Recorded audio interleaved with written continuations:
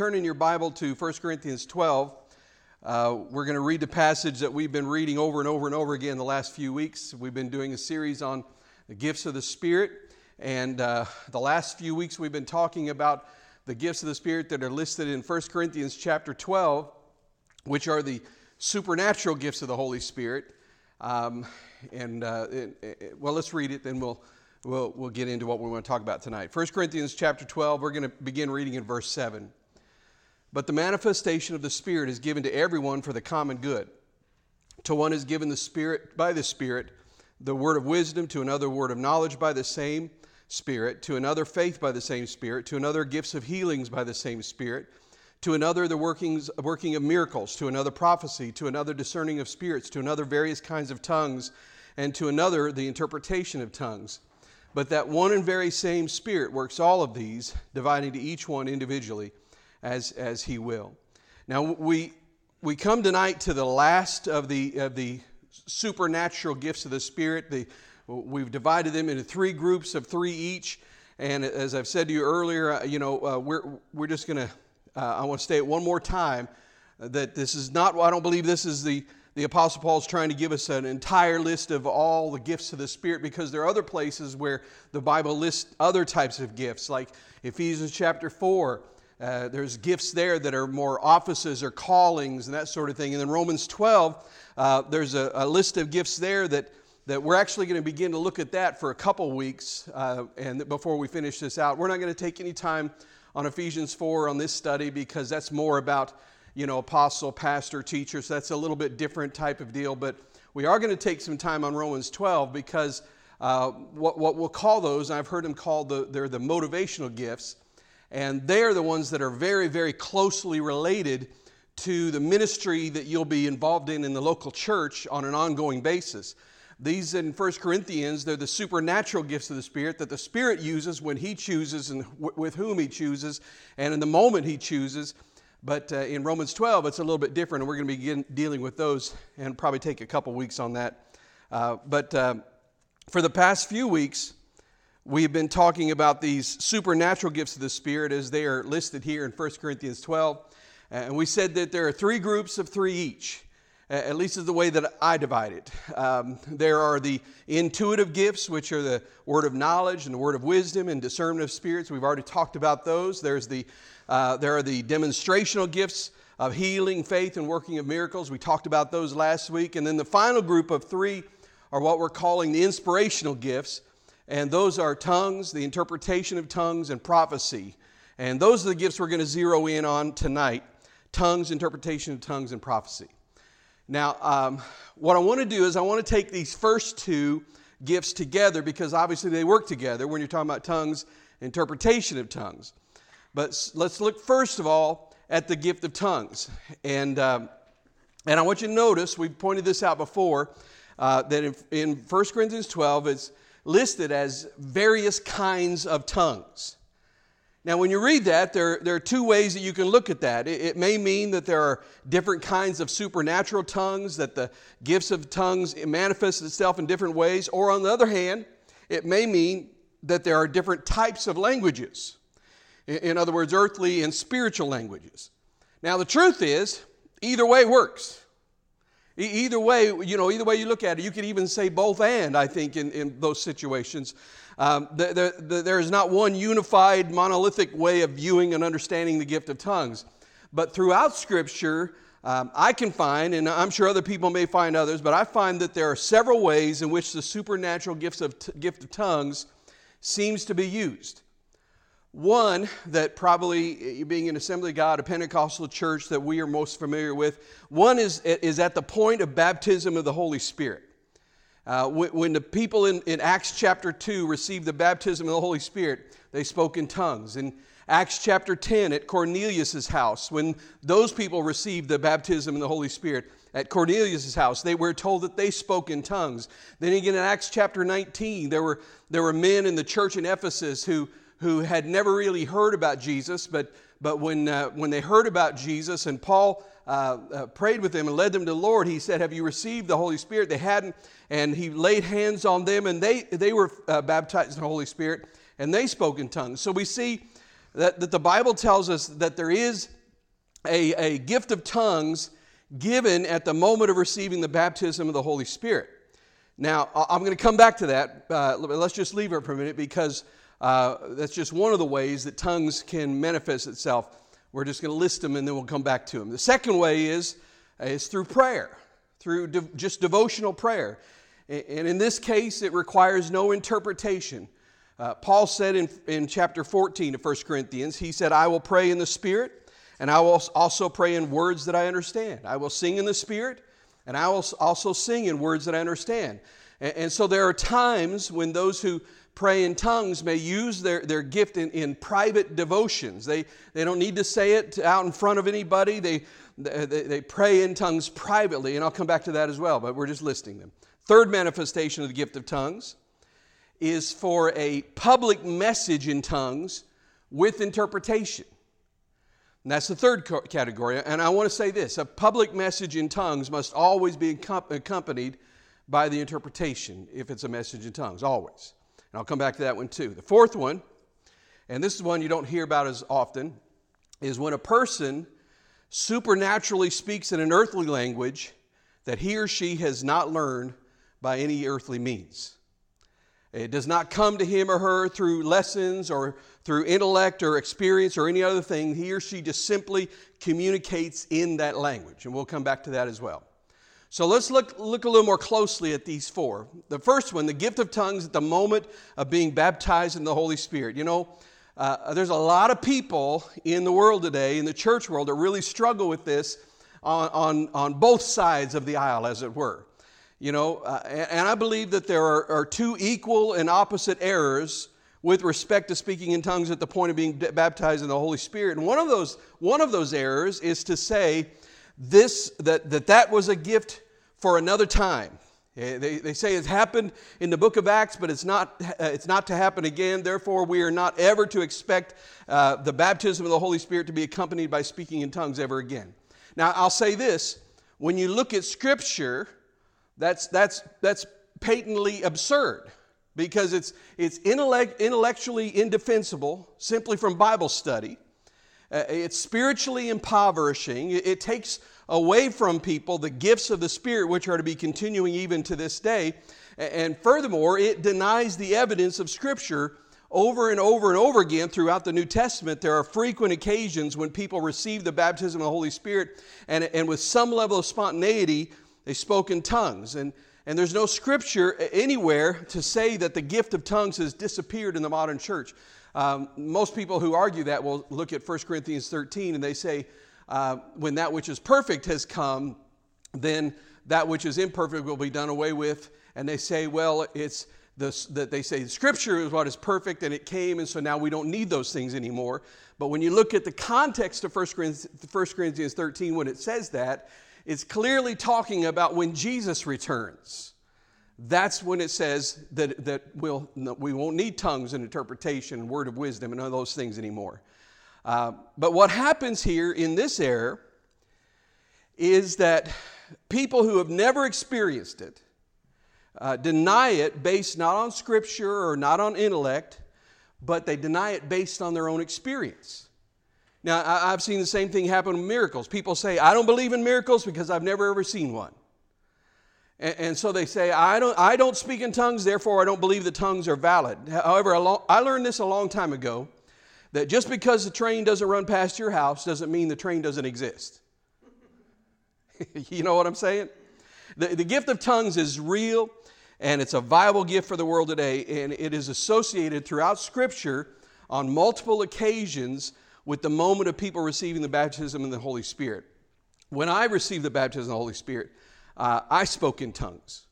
Now the other side of this error is the opposite, and it can become harsh and legalistic and dogmatic, and it's a demand that we place on God and on others to always do the baptism of the Holy Spirit in everybody the same way all the time.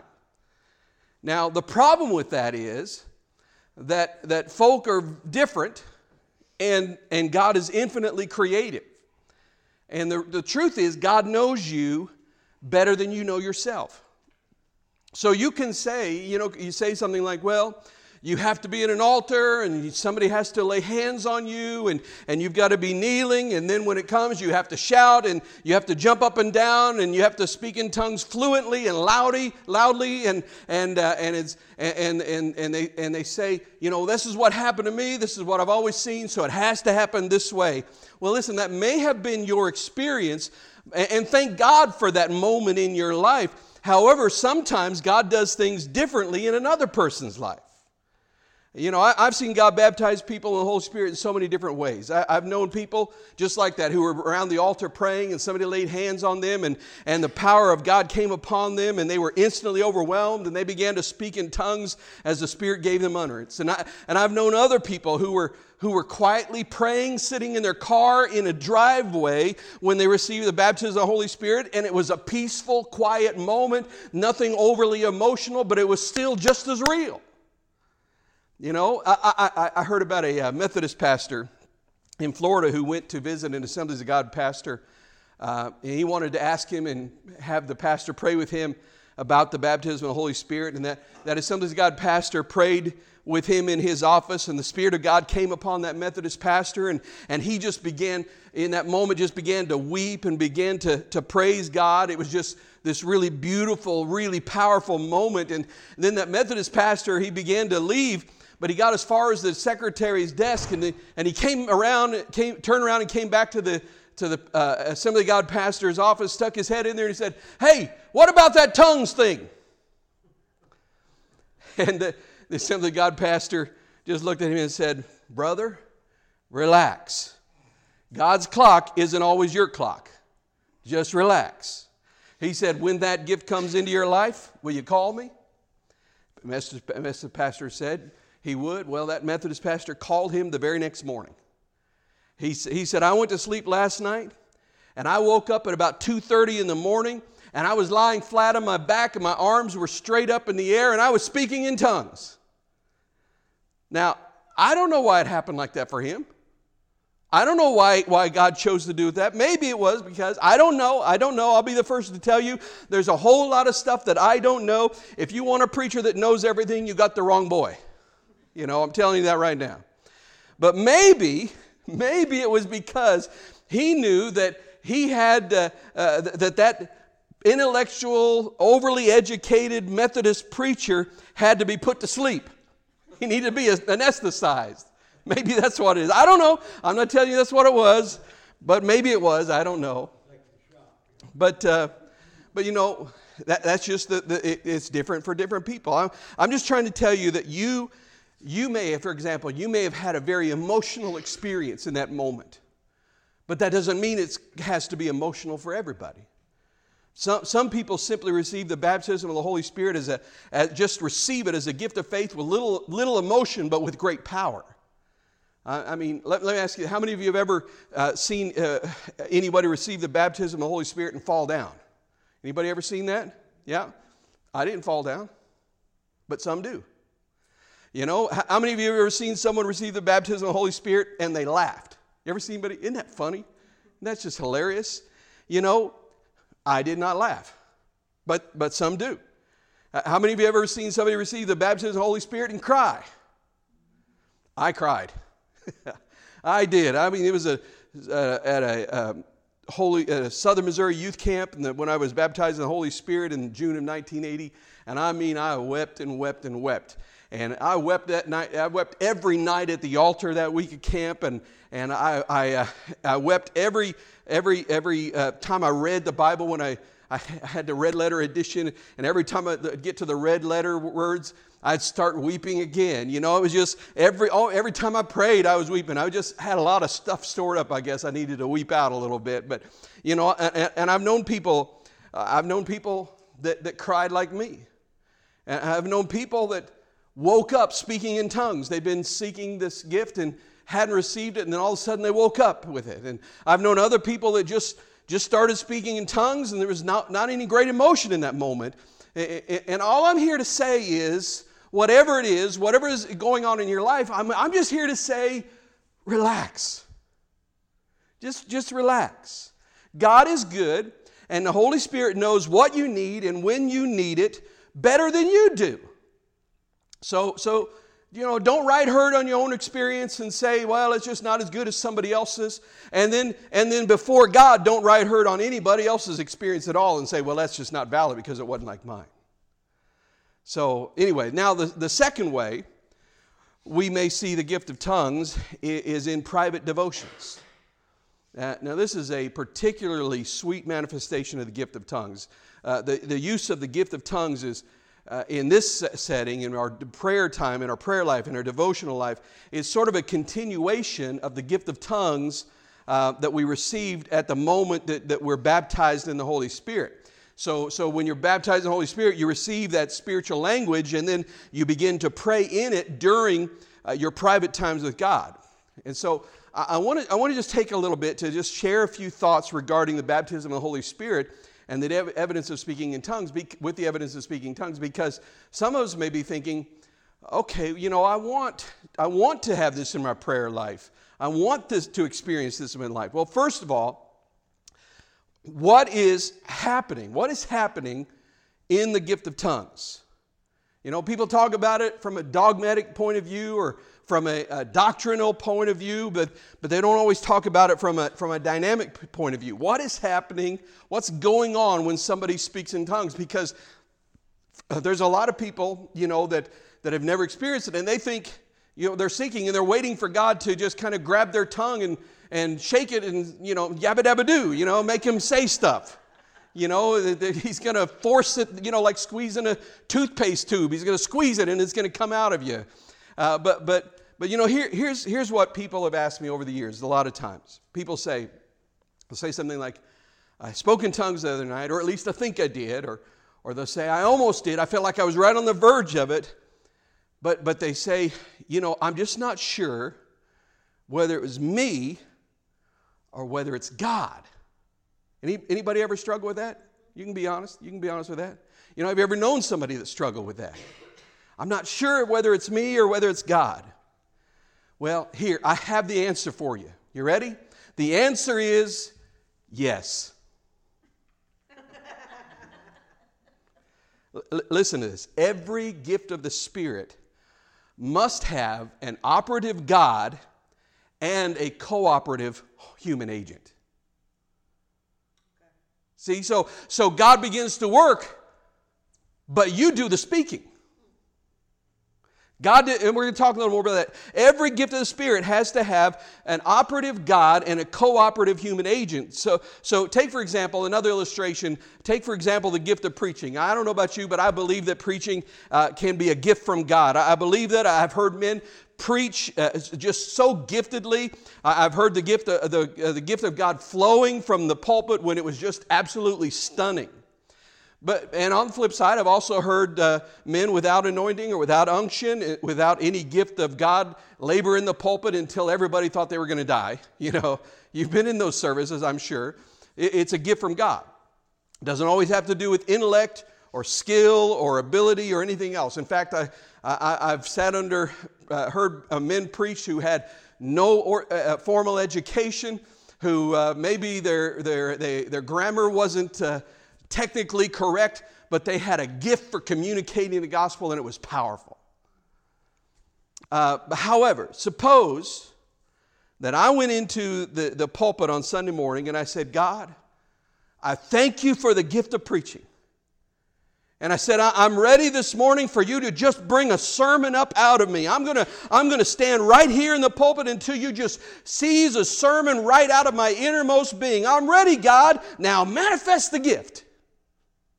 Now, how many of you believe you're going to hear a sermon that day? Nope, it's not going to happen. A Quaker asked John Wesley one time, he said, if you're moved by the Holy Spirit, will you stand and preach? And Wesley said, I'll stand and preach. I will be moved by the Holy Spirit. There's an action. There sounds like the distinction may be subtle, but it's very profound. Part of the dynamic of any gift is that if I'm going to be operating in that gift, I must cooperate with God. I have to. There must be some part of my human agency involved. I work, I prepare, I discipline myself, I outline these sermons, I pray to God, and then I stand up and speak. And in that moment of standing up and speak and the preparation and doing what I'm called to do, then I stand up and speak, and I believe that the gift will manifest itself through me as me. So the gift of, by the way, I say through me as me because the gift of preaching is not going to sound the same through me as it will through other gifted men. Because we'll talk about this a little bit more maybe another time, but when the Holy Spirit moves, He comes through you as you. He doesn't change your personality. He doesn't make you into somebody else. He's going to use your own vocabulary. He doesn't just suddenly plant into your brain some, theological vocabulary that you can use. He uses your personality. I mean, you can see that in Scripture. All the writers of Scripture who were inspired by the Holy Spirit, and yet you can tell many of them, when they're writing, they have a different style than somebody else. It's still the inspired Word of God, but God used their education, God used their personality, God used who they are, and it shaped the message. So anyway, but regardless of it all, I have to cooperate in it. Now I want you to translate that concept of preaching and the gift of preaching, translate that back to the gift of tongues. Because here's what I believe. I believe that there are many people who could speak in tongues who won't because they're afraid of the human element in themselves. They're in the Spirit, they are in prayer, they are worshiping God, and as they're doing this, a couple of syllables come into their mind, and it just comes into their thoughts, and then we say in that moment, I'm not saying that, that's just me. I'm just making stuff up, I'm not going to say that. And then they wait, and eventually they pray and they say, God, why won't you give me the gift of tongues? Why won't you do this in my life? And He says, I have, why won't you speak it? See, many times, if that person will just start with whatever the Lord gives them and speak it out in faith, then over time, God will mature that gift. That vocabulary will expand. It may start with a couple of syllables, but you just do what He gives you. And you speak it. So someone says, you mean that a Spirit-filled believer can choose to speak in tongues? Yes, absolutely. Absolutely. All it takes for me in just a second is to align my spirit and say with the will of God and I can begin to speak in tongues just in an instant.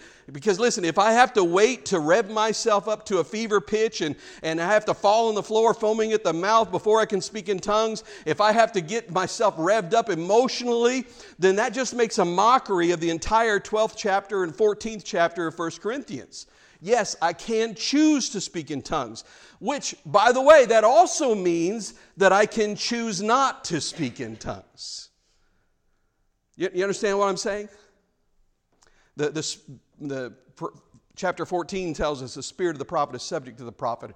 In other words, God's not going to force anything.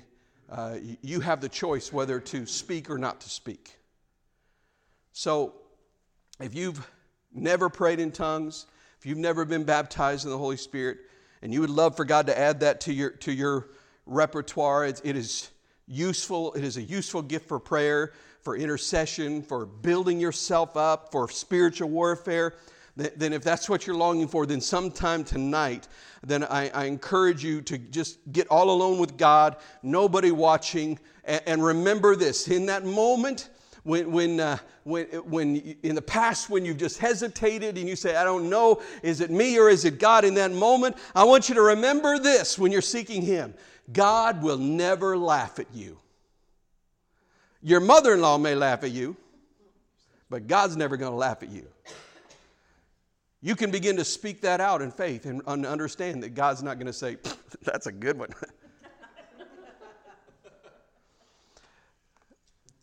Listen, get all alone with God and ask Him to baptize you in the Holy Spirit with the evidence of speaking in tongues.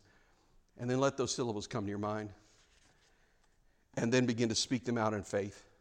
Because listen to what He said in Scripture. Luke 11:13, Jesus said, if you then, being evil, know how to give good gifts to your children. Okay, now, let's stop there. Everybody here, outside of the blood of Christ, whether you like it or not, you're evil. Now the blood of Christ changes that. But he's saying, listen, you have been broken by sin. Sin has marred your life. We all know, I'm talking about, we know the blood of Christ changes that, makes us brand new, all of those things. But he's saying, listen, if you, being born into this world like you are, know how to give good gifts to your children. And he goes through, before this, he goes through this list of saying, if you have a child that's well, I'm going to paraphrase it, okay? If you have a child and says, Mama, I want a pancake, you're not going to give them, I started saying waffle, but that's not, really doesn't work. You're not going to give them a scorpion. He's saying, listen, if you as a good parent, when your child says, would you give me this that I need, this something that's good for me, as a parent, you're not going to give something bad for them. He says, if you then, being evil, know how to give good gifts to your children, how much more will your heavenly Father give the Holy Spirit to those who ask Him? So listen, He has promised to give you the gift of the Holy Spirit if you ask Him. But here's what we got to remember. We receive the promises of God through faith. See, we get this idea with the baptism of the Holy Spirit that we have to get down and get, worked up, and that's where we get around the altar and we get everybody all confused because you got Sister Farkle on one side over here and she's saying, just let go, brother, just let go. And then you got, Sister whatever her name is over here on this side and they're yelling, just hang on, brother, just hang on. And the person in the middle is going, I don't know what I do.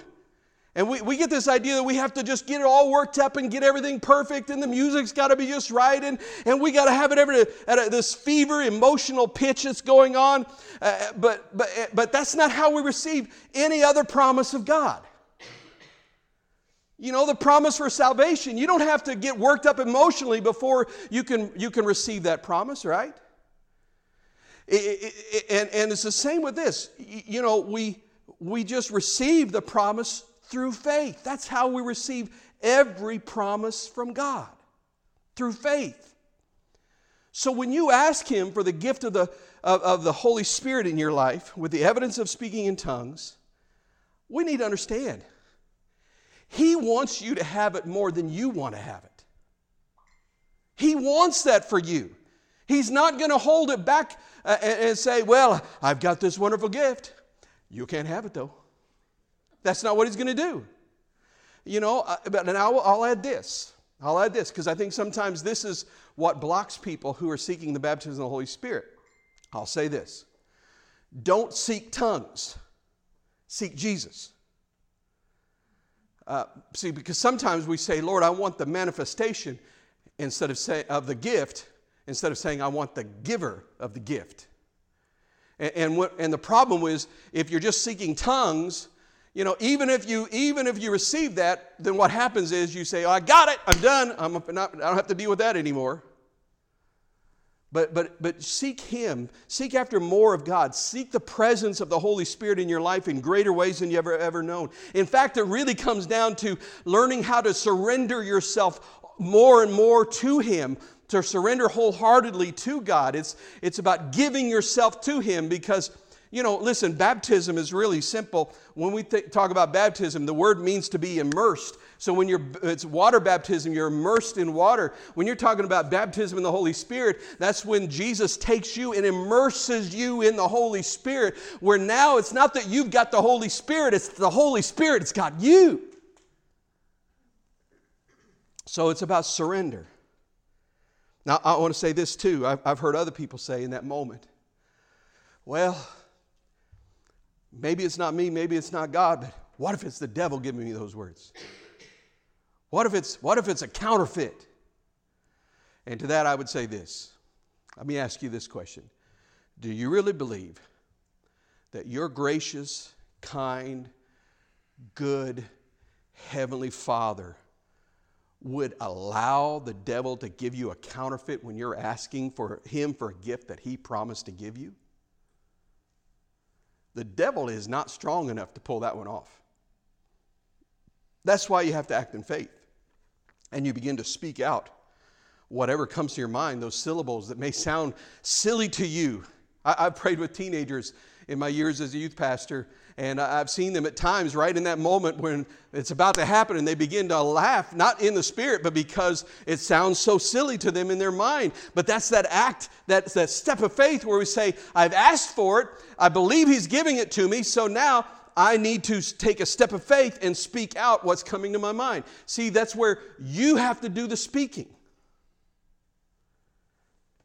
And if you will do that, then and you'll trust God with your doubts, then He will fill your spirit. More accurately, you will be immersed in the presence of the Holy Spirit. He will clothe you with power from on high to be His witnesses to the world around you. And I want to say this as well.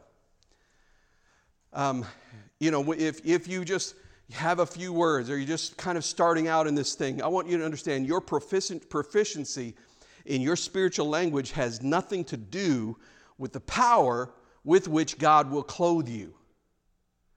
You may be just in the beginning stages of learning how to flow in this gift of spiritual language, but that does not mean that the power of God is somehow choked in your life until you get better at it. Not at all. In fact, if that were true, that would mean that you are somehow controlling the power of the Holy Spirit, and He's God. You don't control Him.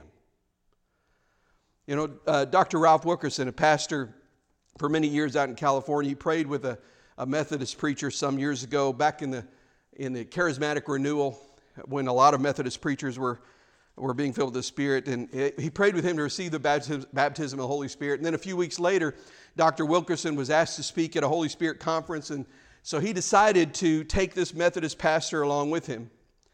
And when he got finished speaking, he get ready to close it out, he just said, let's just stand up and praise the Lord. And when he did, this Methodist preacher jumped up to his feet and just started at the top of his lungs. And please don't, I don't mean this in any way, this is not sacrilegious in any way, but he just basically just started saying, Abba Dabba, Abba Dabba, Abba Dabba, Abba Dabba, Abba Dabba. And Dr. Wilkerson thought to himself, oh no. I mean, he was just trying to be so intelligent and trying to communicate with these Methodist preachers who are all very well educated. And that Methodist preacher just kept praying like that. And when he finished, Dr. Wilkerson stood at the pulpit, and he was about ready to have a closing prayer and let everybody go home. And in that moment, everybody in the room just fell down on their knees, weeping and crying. It was a move of God in that place. Well, afterwards, he went around asking some of them, he said, What broke you? What happened there? What caused that breakthrough? And they said over and over again, oh, it was when that Methodist preacher began to pray so beautifully in the Holy Spirit. And Dr. Wilkerson, he said, I wondered if we were all in the same room. Because he said to him it sounded so almost infantile and just primitive. He'd never heard anything quite like that. But here's the point I'm trying to make. You can't just explain the whole the supernatural element of this thing. You know, that it's not about the three words that you know or that He has given you in your spiritual language. It's not about whether you're fluent or you've prayed in tongues for 20 years or you're just starting out. The power of the Holy Spirit was not dependent on the maturity of the gift in that Methodist preacher. However, he still had to stand up and cooperate with the Holy Spirit in that moment. There's a part of this thing where we're to cooperate with the Holy Spirit, and as we do, that it releases the power of God to do some powerful things in a certain way. But it happens if we'll come to the place where we won't be too embarrassed to do it. Now, there's a third way in which the gift of tongues is manifested, and that's in public proclamation with an interpretation. Now, we could talk about this for a long time, but when it comes to the manifestation of the gift of tongues and interpretation, I want to lay a little bit of foundation. First of all, Scripture gives us some very clear guidelines. First of all, we're told that there should never be more than 3 in a worship service. 1 Corinthians 14:27, if anyone speaks in an unknown tongue, let it be 2 or at the most 3, and each in turn, and let one interpret. So there should be one message in tongues followed by an interpretation, not several followed by several interpretations. A message in tongues given publicly should always be followed by an interpretation. Now, I know immediately what goes to some of our minds is we think, well, wait a minute, there have been times when I have been in a service and there was no interpretation. Well, I believe there are different things. Number one, it's possible that the Lord was trying to give the interpretation to someone and they just never came to the place where they had enough faith to give in. Number two, sometimes it's not really a message in tongues. It's just somebody who's just so overwhelmed by the presence of God that's an overflowing heart of praise, and it's not really a message. It's just that their praise is exploding out of them in a sense. But if it is a message in tongues, it should always be followed by an interpretation. I'm going to deal with the gift of interpretation of tongues in a moment, but I want to point out a couple more things about this. The second guideline that Scripture tells us, it should be done decently, in order, and submitted to the authority that is present in the worship service. Now that is to say, if someone stands to speak in tongues and somebody who is in authority in the worship service that day, whether it's a pastor or whoever it might be, says, not now. I love you and I appreciate you, but this is not the right time. Well, listen, in that moment, instead of just swelling up and getting all prideful and hurt and rebellious and getting a spirit of rejection on you, in that moment, you have to say to yourself, this person who is in authority may know something that I don't know right at this moment. God may be saying something to them that I don't know He's saying to them right at this moment. To be able to say there may be something happening, some spiritual dynamic I'm not aware of, something going on that I don't know about, and so I'm going to submit to this authority gently and graciously and humbly, and I'm going to be quiet now. That has to be done. Otherwise, if you don't have that, you're going to have confusion. The third thing about it, the guideline is, I would say this: wait before you plunge in when speaking in tongues publicly. Move carefully. This is true, as I've said, with many of these gifts. Move carefully. Move gently. I think that sometimes, and I'm just going to share with you very openly, very humbly, so don't get mad at me. And if you do, Jesus said you have to forgive me anyway.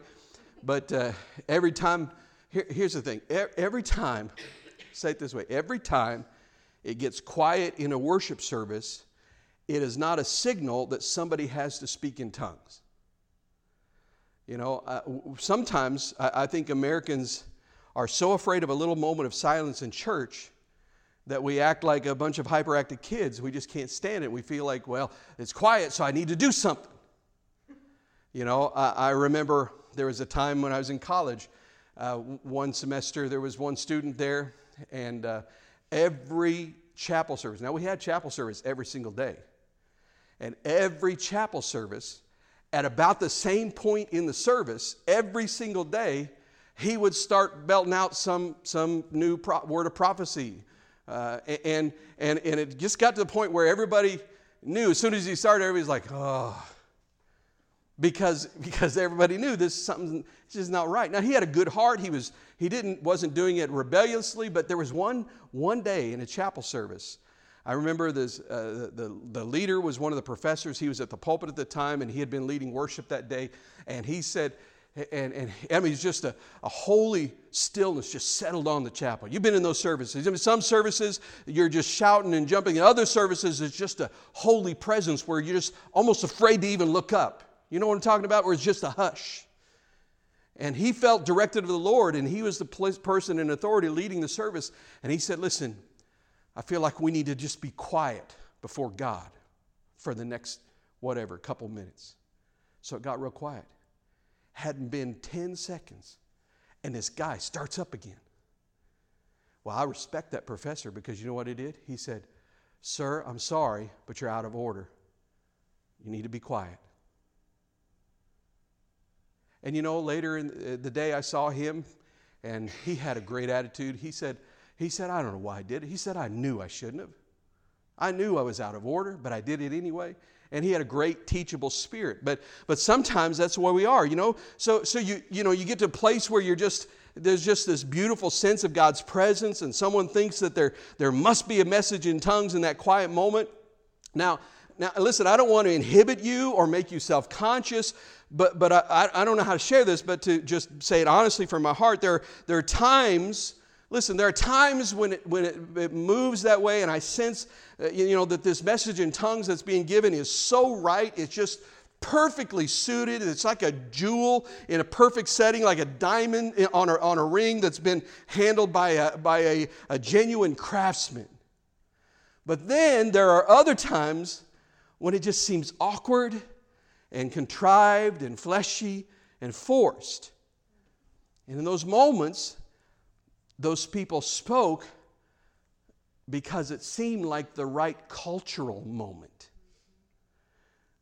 The person has kind of learned that you build with this chorus, and then you go to this chorus, and then you go to this one, and it builds up, and you build to a certain moment, and then it gets quiet, and that's the signal. Now's when I'm supposed to do something. But here's what I want to say. Why should it always be that way? Why shouldn't it be, and I've seen it this way at times before, that there might be some time when we sing our songs, and we have our worship, and we sit down, and we have a prayer, and then someone stands up and speaks in tongues. By the way, I want to say this, with all of these, with tongues, interpretation of tongues, prophecy, when the Lord begins to speak to you, and you feel that, that doesn't necessarily mean that it's time to jump up and shout it out right then. Because if it's the Lord, it will keep until the right moment. It's not going to spoil. You don't have to keep it in Tupperware in the refrigerator. But we get this idea, this sense that where it just seems to happen, it just at always the same moment every time. And that's because our cultural rules then become our order of service. I've known Pentecostals and charismatics that were so smug, and we kind of, smirk and make fun about the classical denominations because there's no spontaneity. Everything is lined out, and whatever's in the bulletin is what they do every time. But here's what I want to say. In that case, we just don't always print our bulletins. We emboss ours on our brain. I'm just trying to make you think about a few things. Now then, let's move on. What then? You have the message in tongues. What is happening when somebody interprets a message in tongues? Now, I'll say this. The interpretation of tongues is not the same as translation. It's not the same. If you wait for the translation to be given to you, like translating Spanish where, buenos dias means good day, or como está means how are you? If that's what you're waiting for a word-by-word translation, then you're never going to receive an interpretation in your life. I'll put it this way. My wife, Julie, is an artist. She has a degree in art. I'm not an art expert, but I've learned a thing or two from her. And so if you want to talk about this, talk about it with her, because I won't know anything more than what I'm about to talk about right now. But if you know anything about art, then you'll know, you've heard about the Impressionists. And an Impressionist painter, like Renoir, right? Monet, others like them. Here's the thing. When they paint a tree, they don't paint a tree. They don't paint a tree. They paint the impression, their interpretation of a tree. So if you're standing up right next to the painting, it may look like a couple of awkward brown brush strokes in the middle of what looks like a field and a few other smaller green strokes. But then if you step back from it, it gives you the emotional sense of a tree, and you look at it and say, "Oh, that's a tree. I can see that now, sort of." And I love some of these artists, but you know what? The thing is, they have never really painted anything. Because they painted stuff they felt. That's what an impressionist does. They look at the scene and they say, "This is my impression. This is what it makes me feel." And then they paint that. And when you look at their paintings, you can feel what they felt so much that you can actually enter their thoughts, and you can make out the images. You can see the trees. You can see people sitting around at a sidewalk cafe or something like that. But there's not really any sense of realism in it, right? Because when you're talking about realism, there are artists that painted in such realism that it's hard to believe that their work isn't a photograph. It looks so real. Well, listen, interpretation of tongues is a lot like that. You're not going to be able to, you're not going to understand this syllable means this in English or this means that in that sort of thing. As the message in tongues is being given, as it begins to flow, you receive, in your spirit, you receive the gist of what's happening, the gist of what God is trying to say, and it begins to take shape and take form inside of you, and then it is brought forth in public declarations in terms of you. In other words, His message comes through you as you.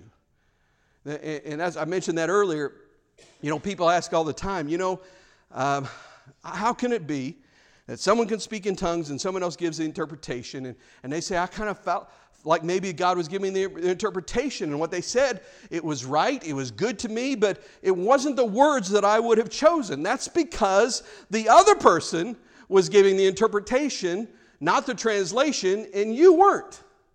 If you had acted and spoken out and given the interpretation, you would have said the same idea, the same message, but it would have been words that would flow out of your own vocabulary, your own experience, the way that you speak. That's how the Holy Spirit works. Now, so listen, you can have a person speak for 20 minutes in Spanish, and then you can ask two people who speak Spanish to stand up and give the interpretation, not the translation, but to stand up and to say, give me what they said. Tell me what they said, and they're going to give you the gist of what was said. And the way they say it, both of them, the way they say it and the way they relay the interpretation may be quite different, but the essence of what was said in Spanish is still there in both interpretations. Are we communicating? So when you talk about the interpretation of tongues in a service, it's not that you're waiting for God to say, oh, that syllable they said here means this word. It's that sense of that the Spirit begins to speak to your spirit saying, this is what I'm trying to say, this is what I'm trying to say, and it comes together, and then you begin to express what God is saying, and you take that step of faith in that moment. Now, there's something else, other things I'd like to share there, but just for the sake of time, maybe one day we'll come back to it. There's one other way that tongues is used, and it is a biblical manifestation of this gift, but it is rare. In fact, we see this biblical manifestation in the book of Acts, chapter 2. But that is when someone speaks in an earthly language that they don't know. They're simply given the gift of a language for a specific purpose, usually for evangelism. And there's so many stories you can find about this happening. Some years ago, there was a woman who stood up at Mount Perrin Church of God and in Atlanta, Georgia, and she spoke in tongues, and then the pastor, who was Dr. Paul Walker at the time, gave the interpretation, and they went on with the worship and finished the service out. And after the service, there was this group of people came up, and they were really, really excited. They came to the front of the church, and there was a man there with who was attending the church. They were the first time they'd been there, and he brought up to the front with him 3 Chinese foreign exchange students, none of whom spoke any English at all. And these people came up, and they're just thrilled because the man who was with them spoke Chinese, but this group just could not believe that a church of that size would go to all the trouble to arrange someone to greet them personally in Chinese, and then for the pastor to interpret it. They couldn't believe a church would do that. Well, what they didn't realize that they didn't know they did that. But that woman was speaking in Chinese to those Chinese students that were there, and they were hearing a message that God was trying to say to them for that very moment. They asked them, he said, where did your pastor learn Chinese? And they just thrilled beyond words. And they said, well, we don't know Chinese here. There's another instance of this. You've heard me talk about Dr. Mark Rutland. He tells a story about a time, actually often now when he tells this story, he'll say, I know someone that this happened to. He won't even admit that it's him just because he feels like he doesn't want any spotlight shown on him. But there was a time many years ago he went on an evangelistic missions trip into North Mexico.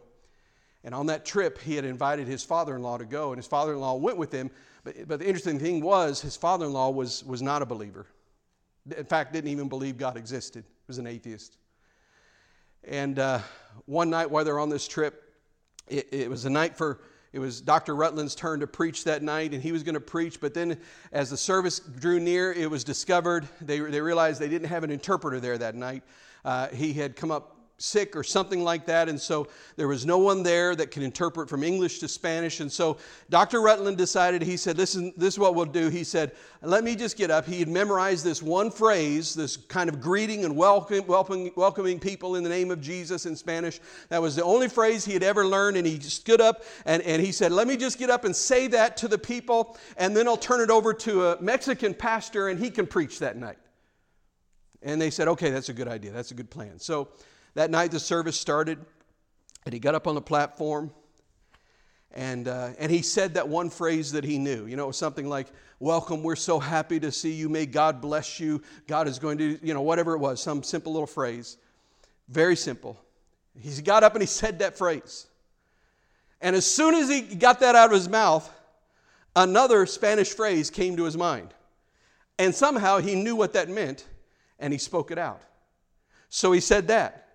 And that continued on. As he would finish one phrase, another phrase would come to him in Spanish, and he would speak it out, all the while knowing supernaturally what each phrase actually meant. He knew what he was saying to them, but it was coming to him in Spanish, and he could understand it and speak it. And it was funny because he tells a story. He said as he was preaching along, his father-in-law, who, as I said, was not a believer, he was sitting in the back of the church, and he spoke up, interrupted him right in the middle of the message, and he said, "What are you doing?" And Dr. Rutland said, "I'm preaching in Spanish." And his father-in-law said, "You don't speak Spanish." He said, "I know."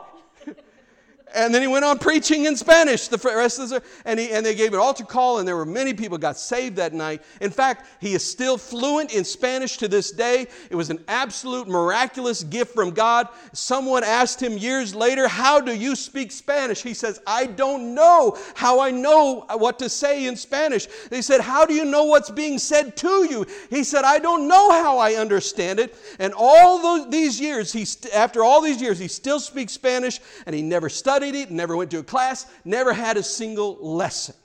God just gave it to him.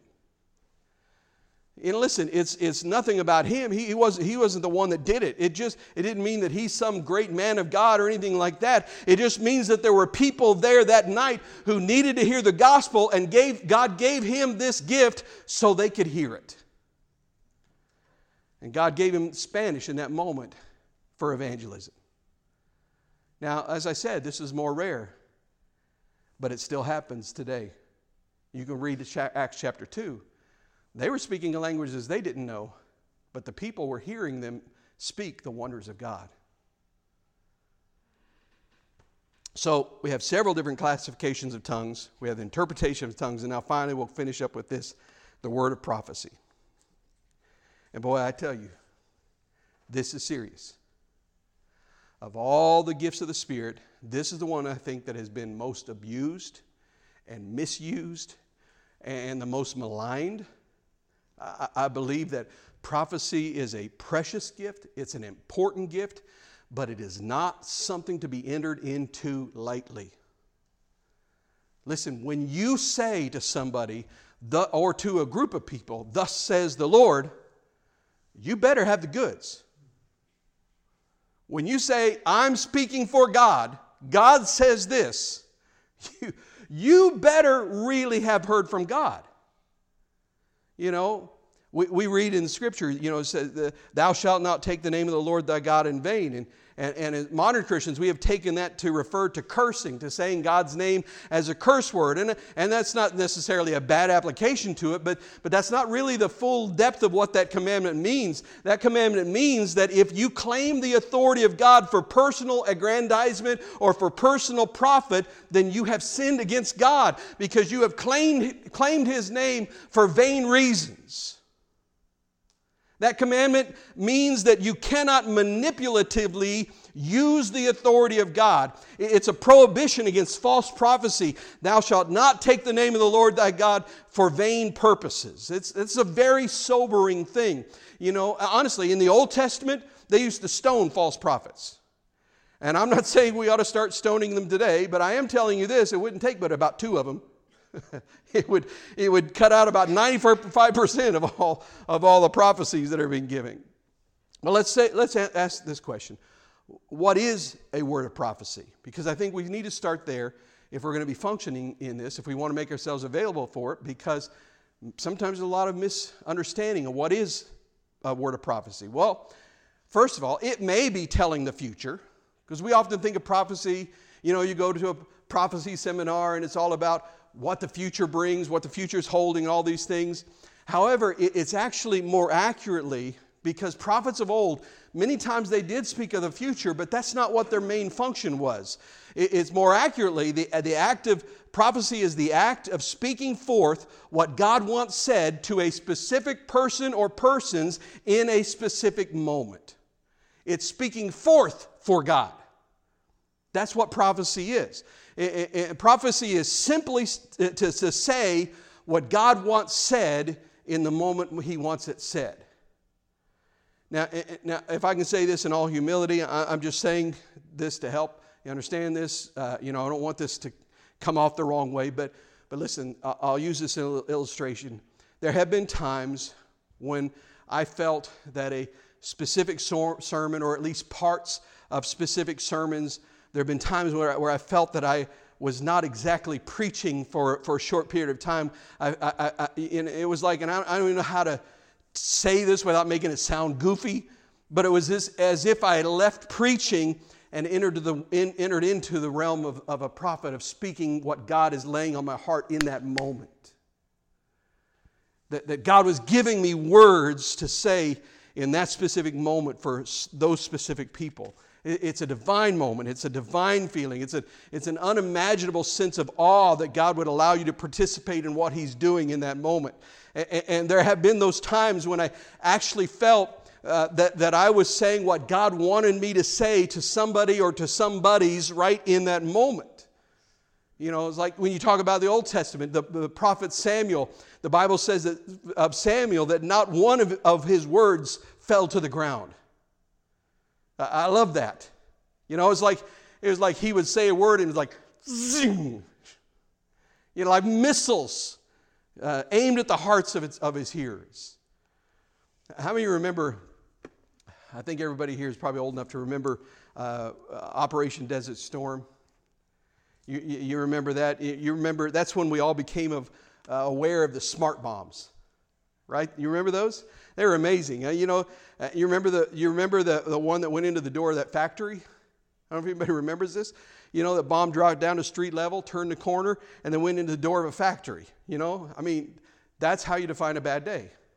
It's like, I wonder what the weather's like out. Ah! There's a bomb coming in the door. Well, listen, most of the time when I preach, I feel that I'm preaching the sermon God has given to me, and it goes forth, and I believe that God applies it to the hearts of those who hear.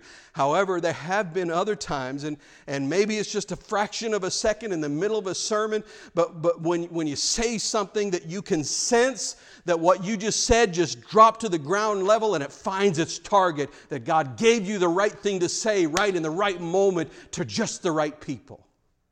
And man, that's awesome. I think the gift of prophecy is like that. But I will say this, as we said earlier, it's often abused, so be careful with the word of prophecy, either with you speaking those words or hearing them from others. We've taken the word of prophecy in the charismatic world and modern Pentecostal world often to mean a personal word of prophecy. Where somebody says, God has told me to tell you. Well, I'm going to tell you, anytime somebody says that to me, walks up and says, God has told me to tell you, I brace myself. I'm just being honest. My initial thought is, yeah, okay, we'll see. And that's not necessarily a bad thing. The Bible says to test the spirits. Just because somebody says it's from God, it doesn't mean it necessarily is. But if they say it, if it witnesses with my spirit, then that's great. If I sense that it's what God's also saying to me, then I receive that. Because the truth is, I may not be a spiritual giant, but I do occasionally hear from God for my own life. And you do too. So you don't need anybody else to hear from God for your life. You don't need somebody to come and give you a prophecy about what you need to do. If they do, it should be something that He's already been dealing with you about. Otherwise, you need to just wait, hit the brakes, and say, okay, I'm going to see if God's in this or not. But don't let anybody direct your life by words of personal prophecy. I mean, it's frightening, friend. Listen, if I obeyed every word of prophecy that's ever been given to me, I would have graduated from 5 different Bible colleges and been pastor on 4 continents by now, probably. You know, you just listen to God. The second thing is this, and that's on receiving, but here's the second thing. Before you look anybody in the eye and say, I think God has told me to tell you something, you better humble yourself before the Lord. Offer that gift in humility. We talked about that in previous weeks, that you offer the gift in humility. And then it's up to that person to receive it as a word from the Lord or not. You don't get all worked up. You don't get huffy and say, when they say, no, I don't think that's for me. You don't say, oh, wait a minute, I heard from God. You know, wrestle them to the ground and say, you better hear this. You know, you just offer the gift in humility. You know, over and over again, when I feel God is directing me to say something to somebody, I try to take an angle where, first of all, people understand that I'm not putting myself up on some kind of spiritual pedestal, but also to make sure that all the glory goes to God. Because sometimes I'll say, look, I may be missing God here. I say, if this is from the Lord, you'll know it and it will witness with your heart. But if it's not, then just let it blow right past you and don't listen to me. But this is what I think God is saying. Because you know what? It terrifies me to think that somebody would hear something from me born out of my flesh and receive it in their flesh as a word from God and then misdirect their life. You know, that just frightens the wits out of me. I don't want that. You know, I don't want that kind of power over somebody. I want them to hear from God. And when I speak to them, I want it to be from God, and I want it to be something that will confirm what He's already saying to their hearts. Because they can hear from God. You can hear from God. However, there is also that divine moment when God so guides you to speak the right word at just the right moment. So while I say we need to be cautious, don't be frozen. You know, there was a woman who was part of a church, and she just had a heart of bitterness. And they had a visitor in church one Sunday, and he stood up. He's sitting on the front row. He stood up and he said, you know, I'm a visitor here. He said, please forgive me, but I was just sitting here on the front row of your church. I've never been here before. I'm passing through. I don't ever expect to be back again. He said, I don't normally do anything like this, but he said, Pastor, I feel like I'm supposed to say something. Well, I'm telling you right now, just like this pastor, just like him, I'd be the same way, because normally as a pastor would never let anybody just stand up and say something without knowing what they're going to say. I've been down that road. That can get really weird really quickly. But there was something about that man's countenance, and he looked at him and he just felt in his spirit. He said, all right, friend, say on. We'll weigh it and we'll discern it in our hearts. And that man stood up and he said, I just feel that there's somebody in this church this morning that's supposed to forgive from their heart. And he said, and unless you do, you'll die. And as the Lord lives, the moment he said that woman dropped right out of her pew onto her knees, and she said, oh, it's me. It's me. And I mean, listen, that pastor, I've been there where I have a guest speaker come in or something, and they say the same thing that I've said like 15 times on 15 consecutive Sundays, and then somebody will come up to me afterwards and say, I have never heard that before. And I just want to just grab them and say, just listen, would you? But you listen, that pastor, he had been preaching to that woman. He had been trying to send smart bombs her way for 3 years. And that man walked into the church and laid one on her just like that. And she broke, and she was healed, and she was delivered. That man spoke out exactly what God wanted to be said at exactly the right moment, and it was beautiful and it was powerful. And these gifts are beautiful. These gifts are powerful. We've just got to not be afraid to let God use us in them. Tongues, interpretation tongues, word of prophecy. The fact that they're to be used with caution, carefully, in deep love and humility does not mean that they're not to be used. It just means that the more effective we want to become in these gifts, the higher our love level must be for God to trust us with them. You know, I found in general that these gifts have a tendency, and I'm not saying always, but this is just my observation. I found that those in whom these gifts seem to be functioning at the highest level seem to be the people who have to struggle the most against arrogance and presumption. It's easy to fall into that place where you begin to get prideful over the gifts that God is using you in, which is really an oxymoron. And so I say, if you find that you speak in tongues, or God has used you in giving a message in tongues, or you've been used in interpretation, or you've been effective in the word of prophecy, then I say to you, submit yourself in brokenness before God and pray that God will put twice as much love in you as there is tongues, and that He will put twice as much love and grace in you as there is interpretation, put twice as much love in you as there is prophecy. Because listen, there is nothing more brutal and nothing more caustic and nothing more costly than a loveless prophet. Someone who rips into people without an ounce of love. A loveless prophet just takes the sword and just whacks people. And it can become out and out destructive. Because even when you're speaking prophetically, you always speak the truth in love. In love. In fact, that's why 1 Corinthians 12 and 14 talk about the gifts of the Spirit, but in the middle of that, the famous 1 Corinthians chapter 13, the love chapter, Paul says, listen, all of these gifts, they're valuable, they're powerful, they're necessary, they're wonderful, but they have to be functioning in love or they're meaningless. So we're gonna stop there tonight.